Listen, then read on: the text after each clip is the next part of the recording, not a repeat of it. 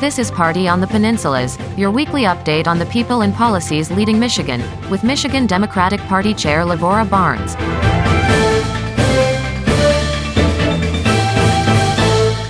Welcome to Party in the Peninsulas. I'm Lavora Barnes, Chair of the Michigan Democratic Party. The word this week is action. The new Democratic majority in the legislature is already getting results on legislation to move Michigan forward. The first bill sent to the governor's desk will create jobs, support to help upgrade an Upper Peninsula paper mill that might otherwise have been closed, and a $150 million for the Strategic Outreach and Attraction Fund, which funds incentive packages that are critical in the state competition for 21st century jobs. And Democrats in the legislature are nearing final approval of a $1 billion tax cut package that is central to the governor's lowering Michigan costs plan. For more on the week's top news, here's the Michigan Democratic Party's Dorian Tyus. I'm Dorian Tyus. Here are some of the stories driving policy and politics this week. Legislative leaders have announced agreement on a framework for enacting Governor Whitmer's Lowering Michigan Costs program. The Lowering Michigan Costs plan will end the retirement tax to save retirees $1,000 per year on average, immediately cut taxes for families making the least to put $3,150 back in their pockets each year, and send inflation relief checks to help every taxpayer in Michigan. The Democratic National Committee has given final approval to moving Michigan to the top of the presidential primary calendar. Thanks to legislation passed during the opening days of this legislative session and signed on February 1st by Governor Whitmer, Michigan's 2024 primary election will be held on February 27th, one of the first 5 primaries in the nation. Chairperson Barnes will report on the details from Philadelphia, where she is attending the Democratic National Committee meeting. Legislative hearings have begun on Democrat-introduced bills to expand civil rights protections for the LGBTQ+ community. The bill would codify a state Supreme Court ruling to protect LGBTQ people against sex-based discrimination. At least 21 states and Washington, D.C. have non-discrimination policies in place for transgender Americans. This positive action comes even as former President Donald Trump tells supporters that, if returned to the White House, he will use the full power of the federal government to attack LGBTQ+ rights. In a campaign video, he calls gender-affirming care, quote, child sexual mutilation, and, quote, left-wing gender insanity. Trump is promising to make gender-affirming treatment illegal and to sign a federal law establishing that the only genders recognized by the United States government are male and female and that they are assigned at birth. Talk of a recession is fading in the face of a continuing employment boom and a reduction in inflation. The nation's unemployment rate is now the lowest in 54 years at 3.4%. A stunning 517,000 jobs were added nationally in January. At the same time, inflation is rapidly decreasing. The month-to-month consumer price index actually dropped in the last monthly report.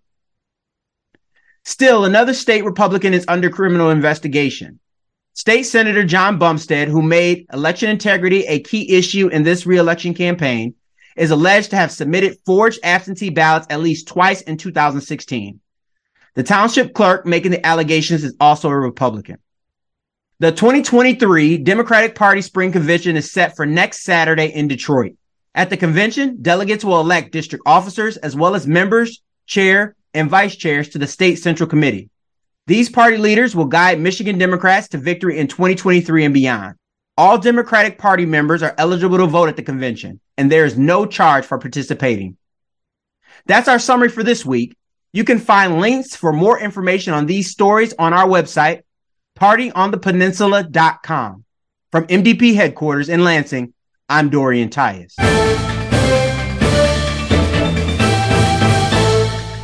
Lavora, as we talk, you're in Philadelphia, just wrapping up the winter meeting of the Democratic National Committee, and it was a great meeting for Michigan. It was indeed. Michigan was front and center in so many ways here in Philadelphia, and we are so thrilled that we have gotten through that last vote to make sure that we are moving forward on the president's plan for a new primary calendar for the presidential campaigns, and we're excited to be a part of it.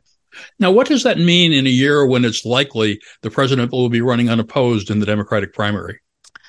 it means still attention for those early states because, the president's going to come here to deliver messages about what's important to the Midwest, what's important to people who are members of the labor community, people who are members of the Black community, the kinds of conversations early in a campaign that you can't have in a place that doesn't have the diversity that we have here in Michigan. So we are thrilled with this new calendar. We love the idea of South Carolina as the first state getting a chance to get in the South and have those deep conversations with the Black community and the rural communities there. And then Nevada, where we have terrific Latino and labor organizations and families. And then, of course, coming here to Michigan. And, we've got 2 other states in the mix who still have some work to do, but really a terrific 5-state early program that I'm so proud of. Last night, one of the perks of being at the Democratic National Committee and being on the DNC was some quality time with both the president and the vice president.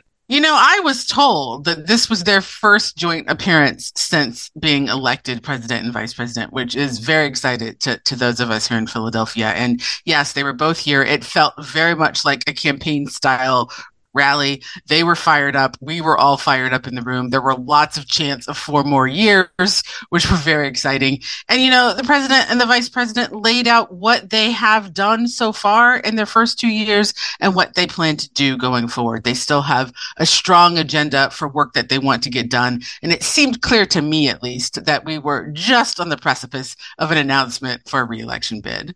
I find it very fascinating that the president's record is really very strong. The economy is very strong, but the perception is otherwise.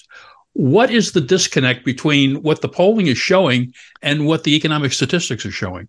One of the things we did here at the DNC meeting is we get to hear from some experts to talk a little bit about that sort of thing. And one of the pollsters that I paid very close attention to talked about that very disconnect. And one of the things he said is that we need to work as Democrats on getting other Democrats, not just the elected officials, but other Democrats telling the story of what the work that the Biden administration has done, what the work that Democrats have done to help their lives. That story, that personal story from the young mother whose life has been changed by something that the Biden administration has done is so important. So we're all taking the lead here coming out of Philadelphia to know that we need to be doing a better job getting that story told by Michiganders in Michigan and by everyday citizens in every corner of this country to make sure we're telling the story of the great work that this president, who I think will come out of this as the most successful, strongest president we have ever seen.